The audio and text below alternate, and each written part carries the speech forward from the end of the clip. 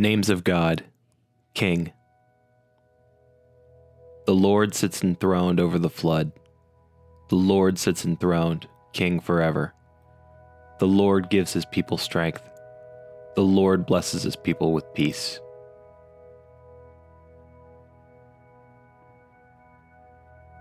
I am the Lord, your Holy One, the Creator of Israel, your King. So Pilate asked him, "Are you the King of the Jews?" Then I saw heaven opened, and there was a white horse.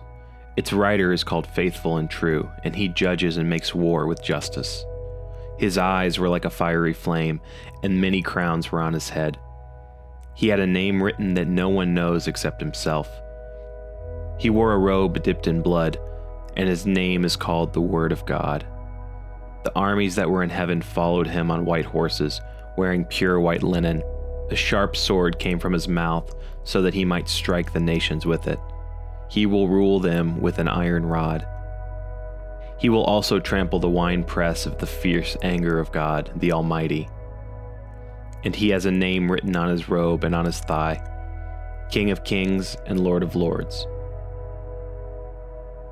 1 Minute with the Bible is brought to you by the Christian Standard Bible.